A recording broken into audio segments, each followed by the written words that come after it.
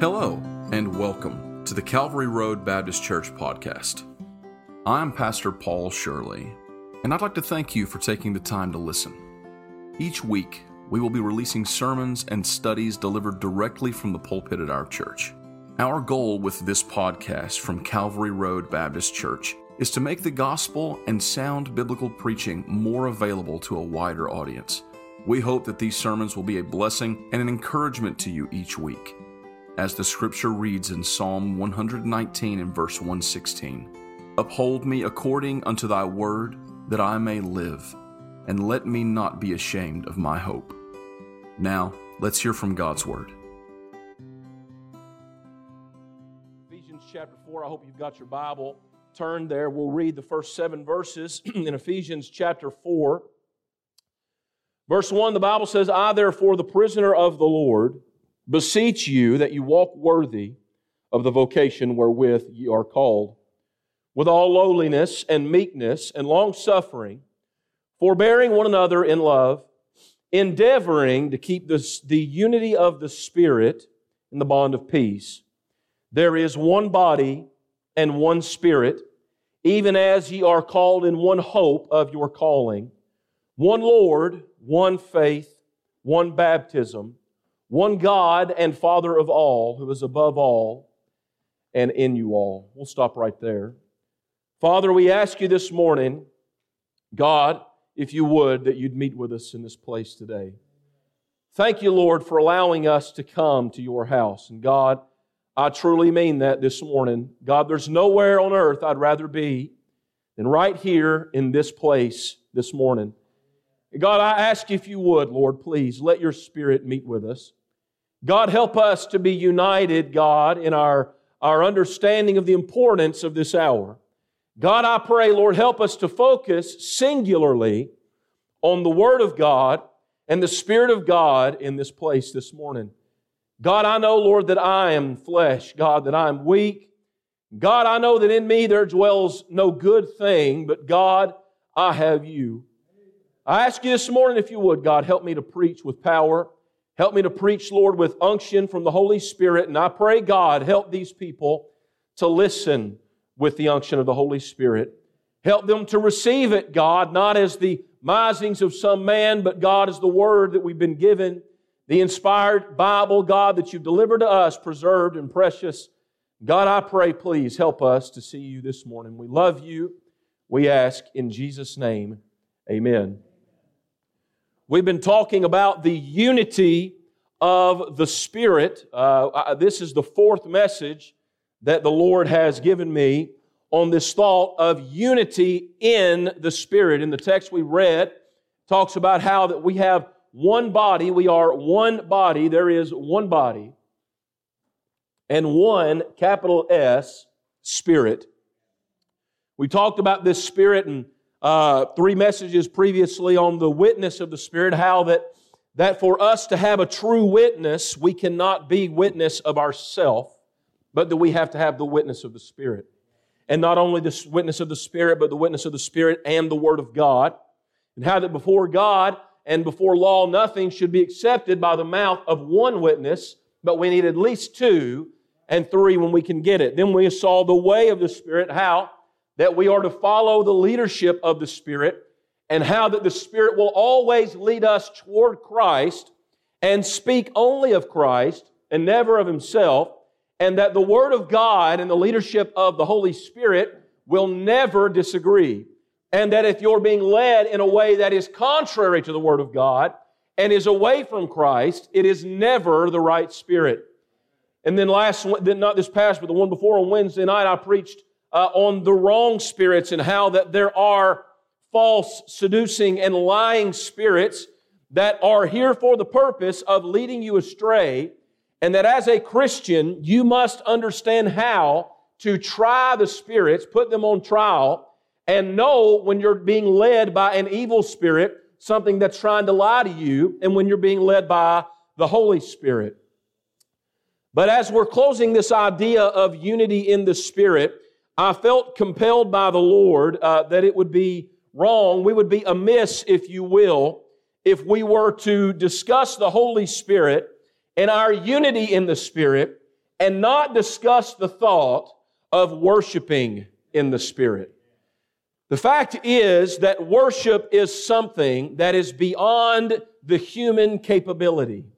When it comes to worshiping God, worship is something that our human minds and our human bodies and even our human spirit are incapable of in themselves. They just don't have what it takes, because the human spirit is often called indomitable, which is to say that it can't be beaten down and that it can't be defeated. But I want to submit to you today that the human spirit can be defeated. The human spirit, in fact, more often than being defeated, prefers to give up. Amen.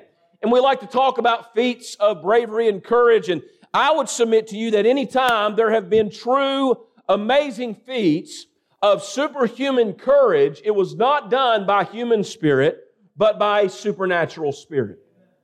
When we talk about worship in the Spirit, we're talking about this in the purview of unity.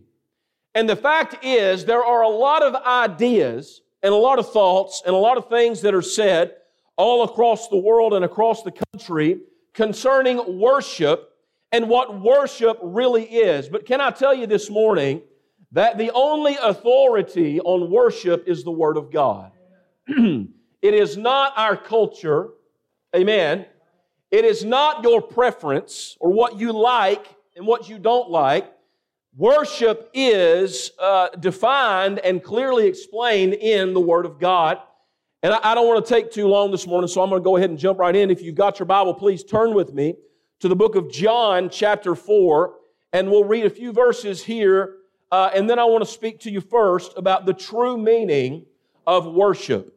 In John chapter 4, we have the account, if you will, of the woman at the well, how that Jesus was departing from Judea unto Galilee. And in verse 4 of John chapter 4, it tells us that he must needs go through Samaria. Then he cometh to a city of Samaria, which is called Sychar, near to the parcel of ground that Jacob gave to his son Joseph. Verse 6. Now Jacob's well was there, and Jesus, therefore, being wearied with his journey, sat thus on the well, and it was about the 6th hour. Verse number 7.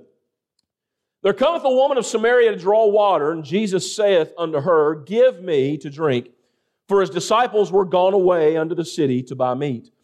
Then saith the woman of Samaria unto him, How is it that thou, being a Jew, askest drink of me, which am a woman of Samaria? For the Jews have no dealings with the Samaritans. Jesus answered and said unto her, If thou knewest the gift of God, and who it is that saith to thee, Give me to drink, thou wouldest have asked of him, and he would have given thee living water. The woman said unto him, Sir, thou hast nothing to draw with, and the well is deep. From whence then hast thou that living water? Here we have an example of a human clearly missing the point. Amen. Because humanity lacks the ability to discern between those things that are spiritual and those things that are carnal. Amen. It's the same issue that Jesus encountered in the previous chapter with Nicodemus when he told him, Marvel not that I said unto thee, you must be born again. And how Nicodemus said, How is a man to enter again into his mother's womb? He missed the point. He was looking at it from a man's viewpoint, from a physical and carnal viewpoint, when the Lord was obviously speaking of spiritual things. And the Lord told him that day, that which is flesh, and that which is spirit. Amen. And here he is talking to this woman again, and she thought he meant real water, physical water from the earth. Here in this well, verse 12, Art thou greater than our father Jacob, which gave us the well, and drank thereof himself and his children and his cattle? And Jesus answered and said unto her, Whosoever drinketh of this water shall thirst again. But whosoever drinketh of the water that I shall give him shall never thirst. But the water that I shall give him shall be in him a well of water springing up into everlasting life. The woman said unto him, Sir, give me this water, that I thirst not, neither come hither to draw. And Jesus saith unto her, Go call thy husband and come hither. The woman answered and said, I have no husband. Jesus said unto her, Thou hast well said, I have no husband. For thou hast had 5 husbands, and whom thou now hast is not thy husband. In that saidst thou truly. The woman saith unto him, Sir, I perceive that thou art a prophet. Our fathers worshipped in this mountain, and ye say that in Jerusalem is the place where men ought to worship. Now, this woman is now trying to talk to Jesus about doctrine and about the Bible and about spiritual things. We know that our fathers worshipped here in this mountain, and ye say, the Jews say, that Jerusalem is the place where men ought to worship. Verse 21, Jesus saith unto her, Woman, believe me, the hour cometh when ye shall neither in this mountain nor yet at Jerusalem worship the Father. Ye worship ye know not what. We know what we worship, for salvation is of the Jews. But the hour cometh, and now is, when the true worshipers shall worship the Father in spirit and in truth. For the Father seeketh such to worship Him. God is a spirit, and they that worship Him must worship Him in spirit and in truth. Under this idea, first we're going to speak of the true meaning of worship. Let me submit to you under this thought that we have to understand something. Many people today are in the same place as this Samaritan woman. She was trying to expound on worship to God, and God stepped back and looked at everything she said and explained to her how that, first of all, she knew nothing about worship. Second of all, she didn't even know what she was worshiping. And that thirdly, soon, and even now, he said, even today is the time, even now the hour has come, when true worshipers shall worship the Father in spirit and in truth. And so when we look at this idea of worship, first I want to define it to you. I want you to understand what exactly is the worship that Jesus is talking about. What is worship? And if I were to ask today and ask some people from the congregation, how would you define worship? What is it? There are a lot of different ideas about what it is. But let me first of all tell you this, that true worship is demeaning.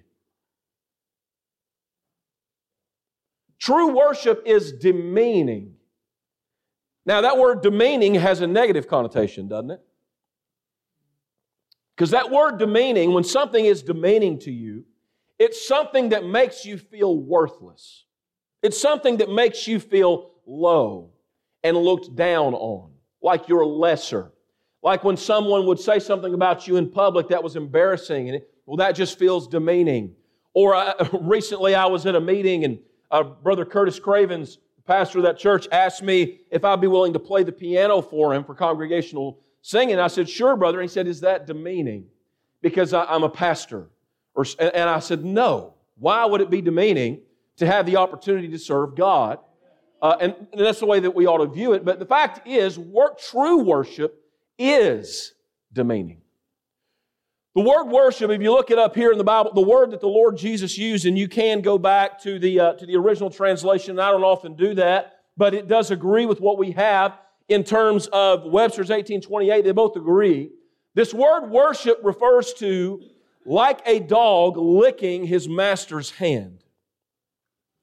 It means to fawn over, to kiss, to literally or figuratively prostrate oneself in homage, to reverence and to adore. Amen. Have you ever had a dog? Or maybe you've got a dog right now, and when you come home, the dog acts like it's the greatest thing that's ever happened in the history of all existence. Amen. When you get out of your vehicle and you approach the house, and that dog comes running up, we used to have a boxer, and she would jump up on you, and I hated that. But she would always do that, and when we would come home, she was so excited just that we were there. Just that we were in her presence was the best thing that had happened to her all day. A pat on the head was equivalent to the greatest gift that you could possibly give her. And that is the type of comparison that is drawn when the Lord Jesus uses this word in the Bible, which is to refer to worship that is like unto a dog licking his master's hand. Webster's defines it as to adore, to pay divine honors to reverence with supreme respect and veneration. Now, we often think of worship, if we were to say, man, we had a great worshiping service this morning, oftentimes we refer to this. When the song gets going good, like it did a minute ago, and there's a few hands going across the crowd, maybe not everybody, even though it probably should have been, both hands raised, and voice crying out, and you'll hear some amen and hallelujah and those things. But can I tell you that that's not true worship? True worship is not standing and holding up hands and lifting out and hollering out. That's praise. Praise and worship are two different things. Now, if you get to worshiping, there will probably at some point be some praise involved. But can I tell you that if all it is this, it's never truly worship. True worship is demeaning. You know somebody who was really good at true worship? In John chapter 3, in verse 28, John chapter 3 and verse 28, we have John the Baptist speaking about the Lord Jesus. He said this, "Ye yourselves bear me witness that I said, I am not the Christ, but that I am sent before Him. He that hath the bride is the bridegroom, but the friend of the bridegroom, which standeth and heareth him, rejoiceth greatly because of the bridegroom's voice. This is my joy, therefore is fulfilled." That comparison there of the bridegroom and the one who's standing there who rejoiceth. Why? Because he hears the bridegroom's voice. That's the only thing that's making him rejoice, is just hearing the bridegroom's voice. It's much like what I just described. When you'd come home and your dog would be leaping, just so excited just to see you. That is the way that John the Baptist is describing the friend of the bridegroom. That just hearing his voice makes his joy well up inside of him, and that he would rejoice because he just hears his voice. And then he says this, "He must increase, but I must decrease."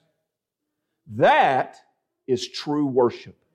Something that is demeaning is something that lowers you.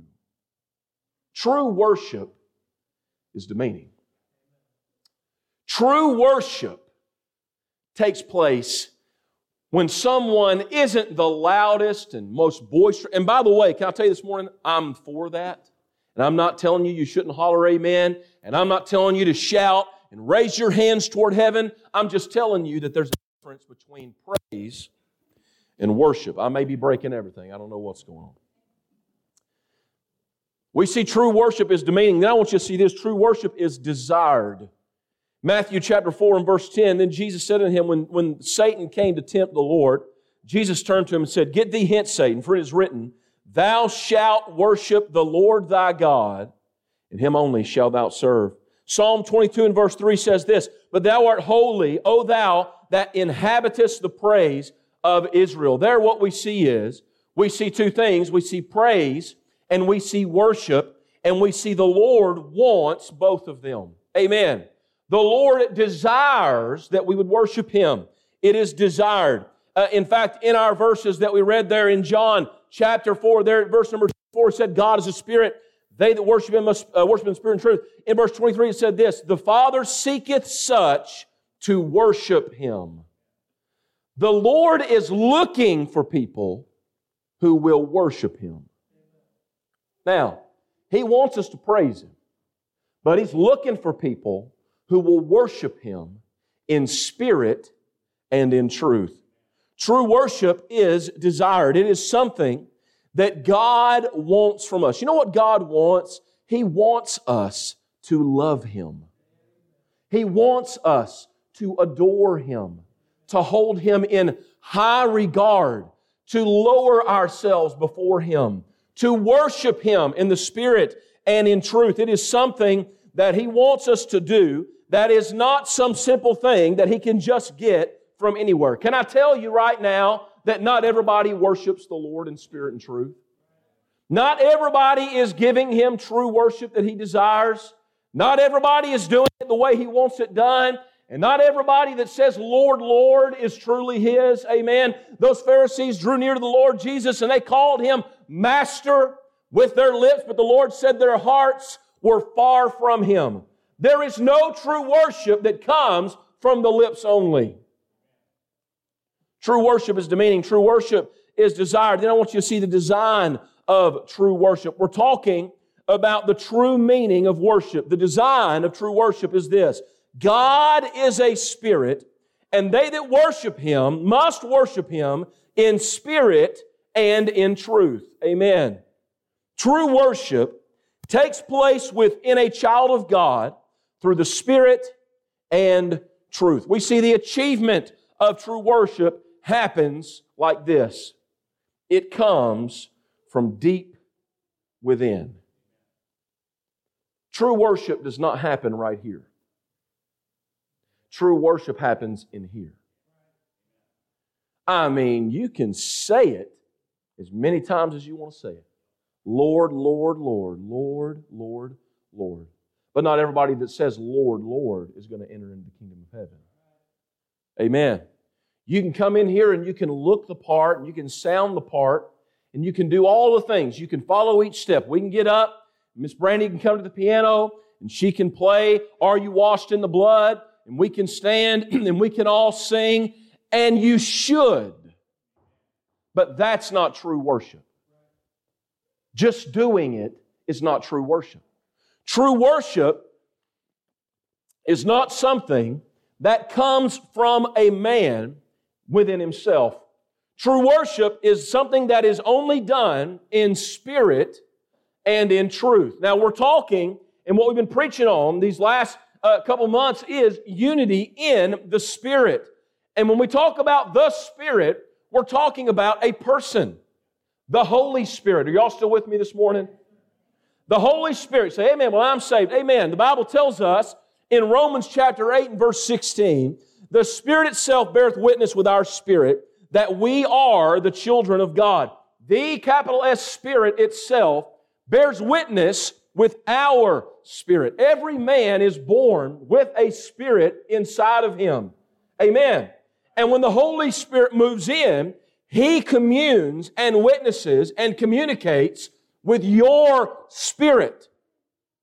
The only way that your spirit can worship God is through the Spirit.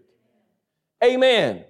The only way that a man who is lifted up in pride and who is consumed with sin and who the Bible says has no good in him can worship God in spirit and in truth is if he has the indwelling power of the Holy Spirit. When you're saved, when you've been saved, the Bible tells us that the Spirit of God inhabits you. He dwells within you. He lives in you. And that Holy Spirit that lives in you bears witness with your spirit that you are the Son of God. He is the one that gives us security and comfort in our salvation. Amen. He's the one that gives us the joy of the Lord. He's the one that convicts us and chastises us when we sin. He's the one that speaks to our heart. That's Him. And when those children got up this morning and they began to sing, "My God is real," in the building, there were some people who in their spirit felt the communication of the Holy Spirit. And suddenly, when they began to speak about Jesus, how Jesus saved me at that old altar when I bowed my knee, grace and mercy, the Spirit of God inside some of your hearts began to bear witness with your spirit that you are a child of God. And what happens in that moment is you begin to experience that well of water springing up unto everlasting life. And that's what it feels like, isn't it? It feels like a spring of life in your chest. The realness of God, that the Holy Spirit, that true worship of the Holy Spirit is designed that it can only be achieved by the Holy Spirit. It's God, let me put it like this, it's God in you creating worship toward Him. It's God in you. He starts cranking up that fire in your heart and in your spirit, and you begin to experience the joy of the Lord, and that joy begins to come out, and sometimes that joy comes out through praise. But can I tell you what those most meaningful moments of worship are? It's not when everybody else is doing it and you get in on it. But it's when you hear the voice of God in your own heart speaking to you, and that Spirit of God bearing witness with your spirit. Let me give you this, and then we'll move on quickly. We see the design of true worship. First, the achievement of it. It can only be achieved through the Holy Spirit. The only people on earth with the ability to worship God in spirit and in truth are those who have been empowered by the Holy Spirit, the children of God. Then we see the availability of it. As Jesus came before this woman and He began to speak of her of living water, and she said, our fathers worshipped in this mountain. And the Jews say we should worship in Jerusalem. And the Lord spoke to her and He said, the hour cometh when ye shall neither in this mountain nor yet at Jerusalem worship the Father. You worship, you know not what, and we know what we worship, for salvation is of the Jews. Listen, but the hour cometh, and now is, when the true worshipers shall worship the Father in spirit and in truth. The only thing that woman talked about in verse 20 were places, worldly places, where they felt they had to go to worship God. And Jesus said, the hour's coming where you're not going to be in the mountain, and you're not going to be in the temple in Jerusalem. The hour's coming when all the true worshipers shall worship God in the Spirit and in truth. Amen. It's something that was going to happen, and the place wasn't going to matter. Aren't you glad that our God isn't confined to these four walls, and that you can worship Him at home, and that you can worship in the prayer closet, you can worship Him in your car, and you can worship Him at work, and He can come to where you're at, and that you don't have to go to some man and ask that man to get through to God for you, because Jesus Christ is our high priest. Amen. Aren't you glad of the availability of worship is that anywhere, everywhere in the world, it said, the true worshipers shall worship the Father in spirit and in truth. Say, well, who are the true worshipers? It's the children of God. It's the born-again Christians of God. They are the true worshipers. When true worship starts going on, Christians, saved people, won't be bored. Amen. Listen to me. When true worship is going on and you say, Brother Paul, I'm saved, I'm a Christian, there's one thing you won't be, and that's bored. Now, you might not be getting in on it because you might be so wrong with God that you can't even see straight, but you won't be bored. If there's a Spirit of God inside of you, He is an everlasting spring of life. Amen. And He's either in there or He was never there to begin with. There are only two options. You realize that, right? There is no, He was here for a while, but now He's gone. No, He's either in there or He was never there to begin with. And the fact is this, when true worship is going on, the thing you will not experience is apathy and disconcern and don't care and just, I might as well be anywhere else in the world. You'll either be in on it or you'll feel the convicting power of the Holy Spirit that you're not where you need to be. And the reason you can't get in on it is because you're empty in your heart because you know that you're not right with God. Amen. We see the design of true worship. Let me move on. Secondly, I'll talk about the true method of worship. Now, I told you there is a difference between worship and praise, but that praise is often involved in true worship. So we'll look at that here. First, turn with me to Luke chapter 7. Let me give you this. Luke chapter 7. In Luke chapter 7 and verse 36, we have another very common occurrence. And can I tell you, there's no better place to learn about true worship than from the Lord Jesus. Amen. Luke chapter 7, we have another commonly referenced passage in verse number 36 of Luke chapter 7. Verse 36 says, one of the Pharisees desired him that he would eat with him. And he went into the Pharisee's house and sat down to meat. And behold, a woman in the city, which was a sinner, when she knew that Jesus sat at meat in the Pharisee's house, brought an alabaster box of ointment, and stood at his feet behind him weeping, and began to wash his feet with tears, and did wipe them with the hairs of her head, and kissed his feet, and anointed them with the ointment. And now when the Pharisee which had bidden him saw it, he spake within himself, saying, This man, if he were a prophet, would have known who and what manner of woman this is that toucheth him, for she is a sinner.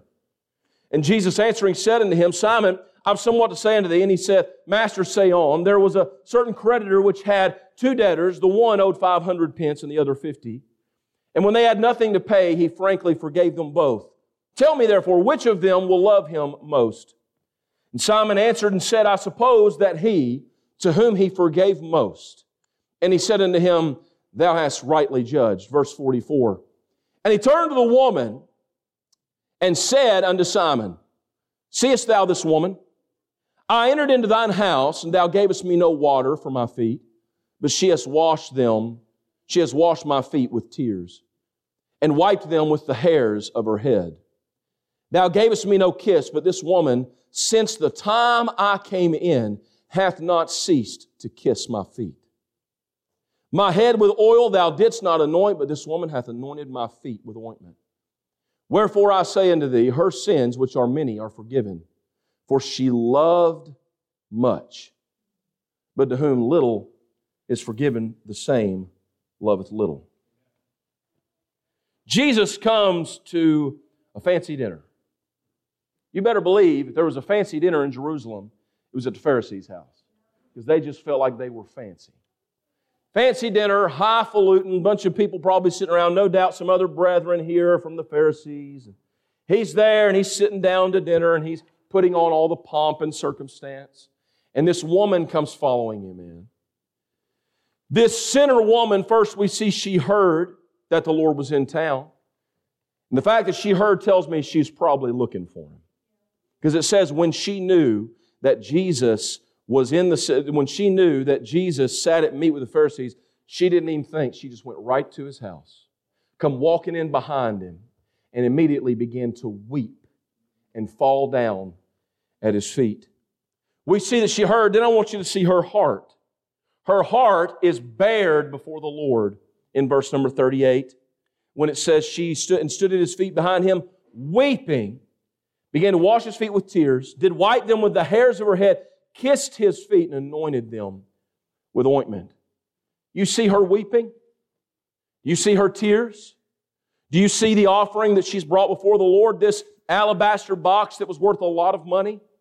Do you see it? Do you think she had a heart for God? Do you think she cared about what was going on? Do you think she recognized the importance of who He was when she came into that place? Do you think that her heart was toward God or because she wanted Him to do something for her? Do you see her ask Him for anything? She didn't come and say, Lord, I'm blind. Give me my sight. She didn't come and say, Lord, I'm lame on my feet. Will you give me my strength? Lord, my daughter is sick. And those things happen, and those are fine. She didn't say any of those things. She walks behind Him, weeping. She falls down on His feet and begins to wash them with her tears. We see her heart, and we see her humility. Can I get you to see this clearly? The Lord's feet were not clean. Due to the custom of the day, the fact is the Lord's probably wearing some sort of a sandal, walking on dirt roads.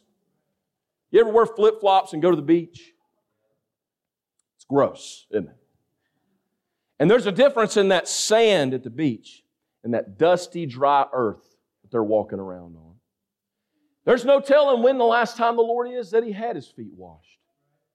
It was custom a lot of times at these places where they would have servants there to wash the feet of guests when they would come in so that they didn't track their dirty feet through the house. But there was no one there to wash His feet except this woman. And she doesn't have a towel, and she doesn't have a water basin. Amen. I look around, I don't know, some of you ladies today, who's got the longest hair. Odds are this woman, based on where they are, probably had dark hair. And she's come weeping. She doesn't have any water. She doesn't have anything like that. she has her tears. And she cries enough. Now, have you ever cried and it felt like you were just going to dehydrate on tears? You ever seen somebody get up from the altar and there's just a wet spot? You ever seen that? Because their heart just poured out to God. For her to have enough water of tears coming out her eyes to wash this man's dirty feet, our Lord's dirty feet, she had to be doing some real crying. She didn't have a little single tear, little watery eyes. She was pouring out her tears on His feet. And then she didn't take her clothes. She didn't take her hands. She took her hair and she washed His feet. You see her humility? This man, Simon he's called, brought the Lord in and gave him a nice meal, put him at the table. They're here to talk about the Word of God or whatever else it may be. But that man, his heart is far from Him. The moment that woman keeps washing his feet, he says in his heart, it says, not out loud, in his heart, if this man were a prophet, he'd send her away because he wouldn't want that kind of woman touching him. That's what he said. There's two people here. One of them looks nice. He's got his head held up. He's giving the Lord a nice meal, being kind to Him. And the other is a sobbing mess on the floor. And only one of them is worshiping. True worship, honestly, it leaves you a mess. True worship leaves you a mess. Amen. Some of you ladies know true worship. You get in the house of God and the Spirit begins to move and suddenly you look like you've got clown makeup on. Amen? Some of you ladies, you got the eyeliner or whatever it may be and it's just running down and you're trying to... Because true worship leaves you a mess. It wears you out. Any of you ever worship the Lord? I mean, truly worship God and just get down low? You notice where this woman's at, right? Do you know where she's at? She's down low enough that her tears are on His feet and she's kissing them. You don't get much lower than that. She's worshiping Him. She's worshiping Him. Now this Pharisee, he might be saying nice things about Him. He might be offering Him some praise. But that woman right there, she's worshiping Him. Can I tell you that true worship is demeaning? It's so demeaning that this man said he shouldn't even let her touch him. And he said, "Did you give me something to wash my feet? Have you kissed me? Have you given any ointment and anointed my head?" No, but she has. True worship is demeaning. It's a lowering. It's not this. It's this. It's getting down, putting yourself down before God and saying, "God, I'm nothing and You're everything. God, I have nothing, but You have everything. Lord, I deserve death. God, the only reason I live is because of Your grace and Your mercy. God, the only reason that I have joy is because You love me. The only reason that I live is because You love me." It's a lowering of yourself. Do you see it? Do you see the lowering of yourself? You see your head low, your hands low, your body low, and your heart low. Do you see that? Can you see that it is a demeaning thing? Can I tell you, true worship does not take place up here. It takes place down there. You wonder why God doesn't speak in your heart, but you don't lower. You wonder why God doesn't move on your behalf, but you don't lower. You hold your head up, and your back straight. You do this, and you do that, and you look the part, and in the story you're the Pharisee. But what we need to be is the sinner woman. We need to be the sinner woman who looked at Christ and said, "I have been forgiven so much. that I would give Him all I have. You see it?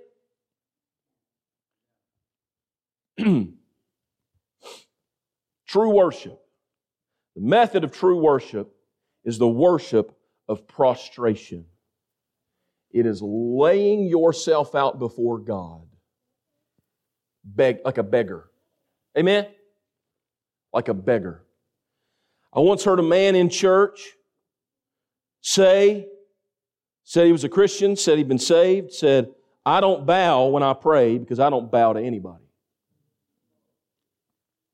You will never, ever, ever experience true worship until you bow at an altar. Amen. The worship of prostration. Then we see the worship of praise, and we'll close here. We're talking about the unity of the Spirit in worshiping in the Spirit. There's a lot of prevailing ideas today about what we need to do to up the ante in our worship. But that's not worship. There's things we need to do to upgrade our praise. Can I tell you what we need to do? Look at the Bible. 2 Chronicles chapter 5, verse 1. Solomon has made a house for the Lord, and it was finished. And Solomon brought in all the things that David his father had dedicated, and the silver and the gold and all the instruments, and he put among the treasures of the house of God. Then Solomon assembled the elders of Israel and all the heads of the tribes, the chief of the fathers of children of Israel, unto Jerusalem to bring up the ark of the covenant of the Lord out of the city of David, which is Zion. Wherefore all the men of Israel assembled themselves unto the king in the feast, which was in the 7th month, and all the elders of Israel came, and the Levites took up the ark. They brought up the ark in the tabernacle of the congregation, and all the holy vessels that were in the tabernacle did the priests and the Levites bring up. Look down at verse number 12. Also the Levites, which were the singers, all of them of Asaph, of Heman, of Jeduthun, with their sons and their brethren, being arrayed in white linen, having cymbals and psalteries and harps, stood at the east end of the altar, and with them 120 priests surrounding with trumpets. It came even to pass, as the trumpeters and singers were as what? I want y'all to say that with me. It came to pass, as the trumpeters and singers were as one, to make one sound to be heard in praising and thanking the Lord, when they lifted up their voice with the trumpets and cymbals and instruments of music and praised the Lord, saying, For He is good, for His mercy endureth forever. That then the house was filled with a cloud, even the house of the Lord, so that the priests could not stand to minister by reason of the cloud, for the glory of the Lord had filled the house of God. Can I tell you something? True worship will produce true praise. Waving your arms in the air and swaying side to side doesn't impress God. What impresses God is the lowering and the humility of a man in his heart and a woman in her heart who has lowered herself before God and that would raise their hands and cry out to God because they are so overcome with the joy of the Lord. Look at what we've got here. You see the place. Where did they go? And I just said this a minute ago. I'm thankful that you can worship God anywhere. But there's one place where it ought to be easy to worship God. There's one place where when you come, there should be some worship involved in you every time you... Are y'all listening to me this morning? Every time that you go. Well, you know what we call Sunday morning service? Worship service. That's a false name, a misnomer, if we come to His house and don't worship. Amen. And not every time do we come and it become this like it is here, right here. But can I tell you, sometimes it should. Sometimes come to church ought to be like it was here, when the glory of the Lord so fills the house that the ministers can't minister. Amen.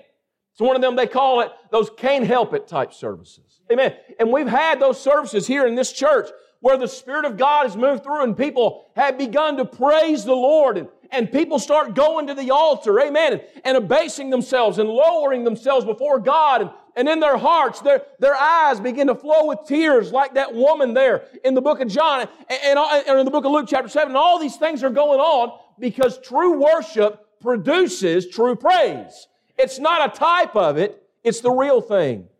We don't need to fabricate it. Amen. We don't need to put it on and practice and have it. What we need is we need true worship, and true worship will produce true praise. But can I tell you this? You know what we don't need? That one doing it, and this one doing it, and that one doing it. We need one voice, one people, in one worship. You know why the glory came down like it did? Because they all came together and worshiped God in unity, in praise. We see the place, we see the pieces. You've got the ark of God there, you've got the Word of God, you've got the priests, you've got the musicians. Everybody's in their place. Everybody's there. You don't hear that Solomon said, we're all going to meet, but only 2/3 of them showed up. Amen. Everybody is there, every piece is in its place, and everybody is focusing on God. And then all of them, they begin to play their harps and their psalteries and their cymbals, and they begin to cry out and sing. It says the singers were as one to make one sound, and we see their praise. You know what their praise is? It says it here. It literally says it right there in verse 13. They praised the Lord, saying, for He is good, for His mercy endureth forever. One sound, you know what that one sound did? Lifted up God and lowered themselves. He must increase, we must decrease. That's why, you know what these men and these people that had their harps and their cymbals and their trumpets, you know what they weren't doing? Performing. They're not performing. They're not putting on a show. They don't have a set list, and they don't have a big party out to see them, congregation. What they have is they've got their instrument, and they've got their eyes on God, and they've got their hearts on God. And there's been people praying, and there's been people lowering themselves. You better believe these people had humility. You know how I know? The Bible says that God resisteth the proud but giveth grace unto the humble. You think His glory is going to fill that place up with a cloud to a bunch of proud people lifted up in their hearts? You see the power. The house was filled with a cloud, even the house of the Lord, so that the priest could not stand to minister by reason of the cloud, for the glory of the Lord had filled the house of God. The reason that our churches are not seeing days like this of true praise is because we're not having moments of true worship. The reason that you're not experiencing the glory and the power of God in your heart and in your life the way that you have or you've seen or you want is because you're not committing true worship. You want to feel the joy of the Lord springing up? Worship God. True worship's demeaning. It's you, in a way, making a fool of yourself. I'll give you this illustration, and we'll be done. When I was, 15, I went to New Manna's camp meeting in Marion, North Carolina. My uncle's the pastor there now. He was not then. I might have been 14. 14 and real dumb. Amen. Just like every other 14-year-old. There's just something in here. It's just a block. You just do crazy things when you're 14, don't you? I'm sitting in church. A man by the name of Harry Nix is the pastor of that church at the time. I'm sitting on the front pew, and the glory of the Lord filled that place probably in a way that I hadn't really ever experienced before that. I mean, people are just running and shouting and hollering. I mean, I don't know. It was dangerous in there for a minute, I'll just tell you. And as a 14-year-old boy called to preach, standing there, we were singing. There's a group by the name of the Rochesters. I don't know if you know, many of y'all know them or not. They're a bluegrass gospel group. They were there singing. I have no idea what they were singing. They sang and sang, and I mean, that place was just worshiping God. People were on the altar. People were just going to the altar and getting up and going to the altar and getting up and going to the altar and getting up. It's been going on for over an hour. And things kind of started to wind down. And I had I'd been on the altar and I'd been standing and praising the Lord. And I felt the Lord speak to my heart. And I mean, I'll be honest with you, I'm kind of a little reluctant to say this because it almost sounds super spiritual, but I just knew I was supposed to sing this song. The song is called City of Refuge. I didn't play the piano at that time. I didn't play the guitar at 14. But I knew I was supposed to sing this song. As far as I knew, nobody in the house knew the song. My Aunt Tammy was there with me. She's sitting right behind me. This group, the Rochesters, and just to put it in perspective, there's about 900 people there probably that night. It's a pretty large church. And I just get up, walk up on the stage. I think back now and I think, man, what a dummy. Who did you think you were? The truth is, I just felt so confident that this is exactly what God wanted that I just let go. And I walked up there as this group are putting their guitar and mandolin or whatever down. I walked up to Brother Harry Nix, who didn't really know me. His youth pastor was my uncle. Big deal. Shook his hand, hugged him, and said, I've got a song on my heart. You don't do that in a church full of 900 people where you're a stranger. And in that moment, if I was that pastor, I said, amen, God bless you. Not right now. You know what I mean? Service is going well. Here comes this strange boy I don't know. He's going to try and commandeer the service. But that's what I did. And he said, okay. What a man full of grace. I'll tell you what. He said, you going to play the song? Someone going to play for you? I said, nope. I'm just going to sing it. A cappella. And he said, are you sure? And in that moment, he was teetering, I believe he's teetering on the edge of whether or not this was going to be a huge mistake. And I said, I'm sure. And him in his mercy and grace let me step up to the pulpit, just a mic kind of like this one. I said, the Lord's laid this song on my heart, and if I don't sing it, I've got to sing it. And I began to sing. And halfway through the first verse, Tammy came walking up behind me. And she began to sing with me. It's a good thing she did because I just stopped singing in the chorus.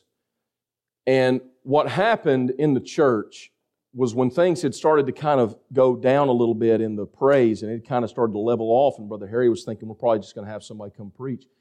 It cranked up to a level it hadn't reached before. I've never seen people worship God and praise God the way that they did at that point in that service right then. The Lord used me to do that. If He were to speak to me today and tell me to do that in a place like that, the God's honest truth is, I would almost certainly say, Lord, I'm not doing that. Amen? Because, man, you'd think, to think on it, you say, well, who's that guy think he is? Man, that young man had so much pride and cocky and he thought that. No, the honest to God truth is this. It was awful. I sounded like garbage. I cried the whole time.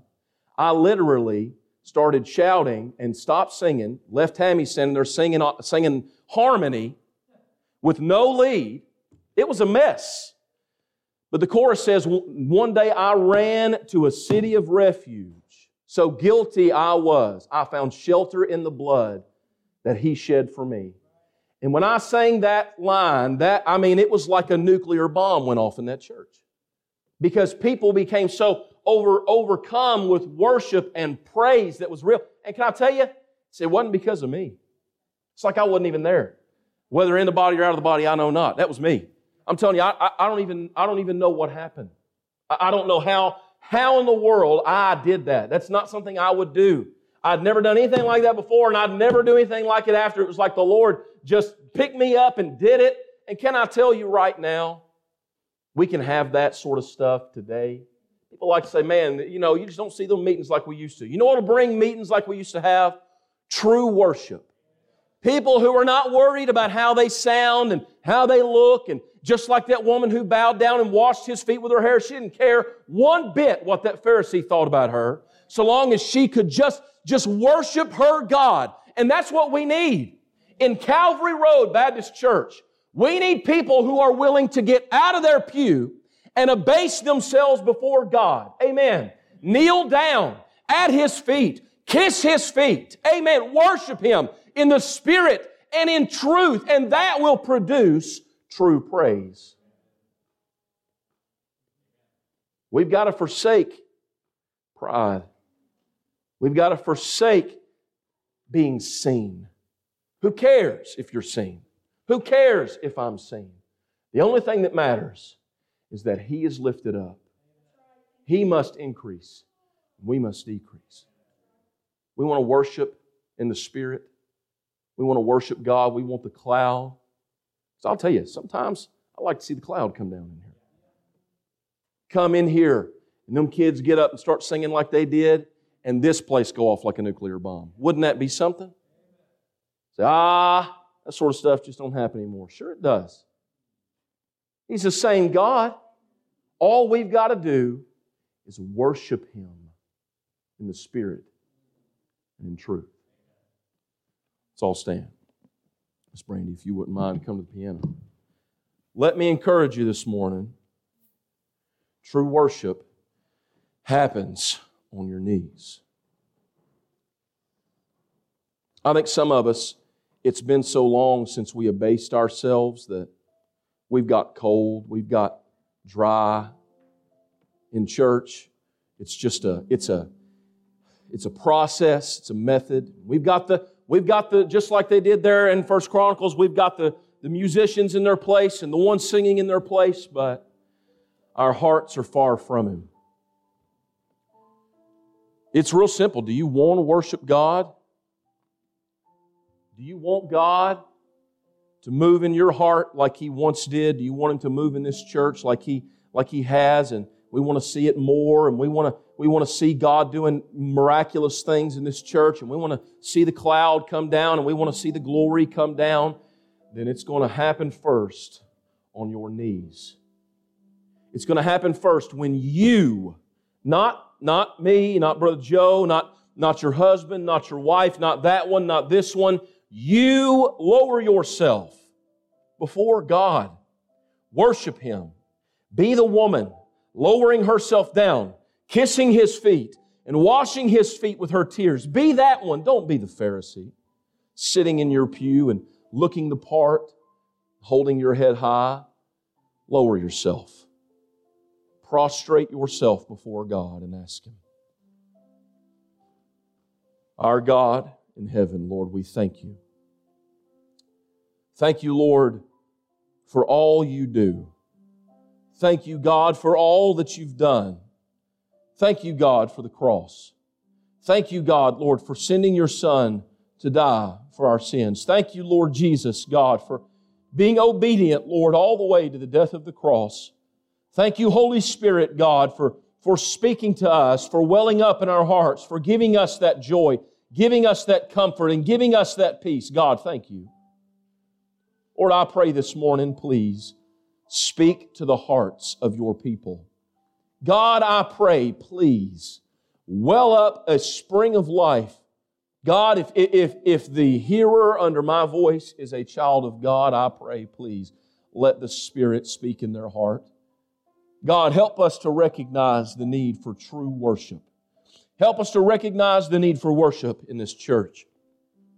Help us to recognize the need for worship, God, in our homes.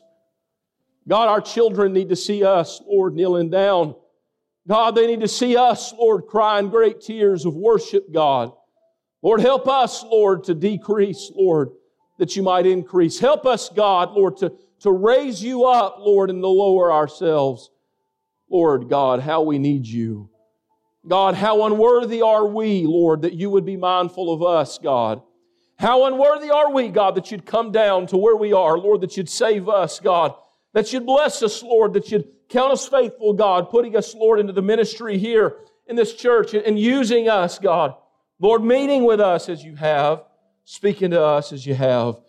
God, I pray, please help us, God, to worship you in spirit and in truth, God, not with a facade, not a type, Lord, not a kind or an image, Lord, of worship, but God, true worship. God, help us to abase ourselves and to give you of ourselves. God, we thank you for all that you do. We praise you. We worship you in Jesus' name. Amen.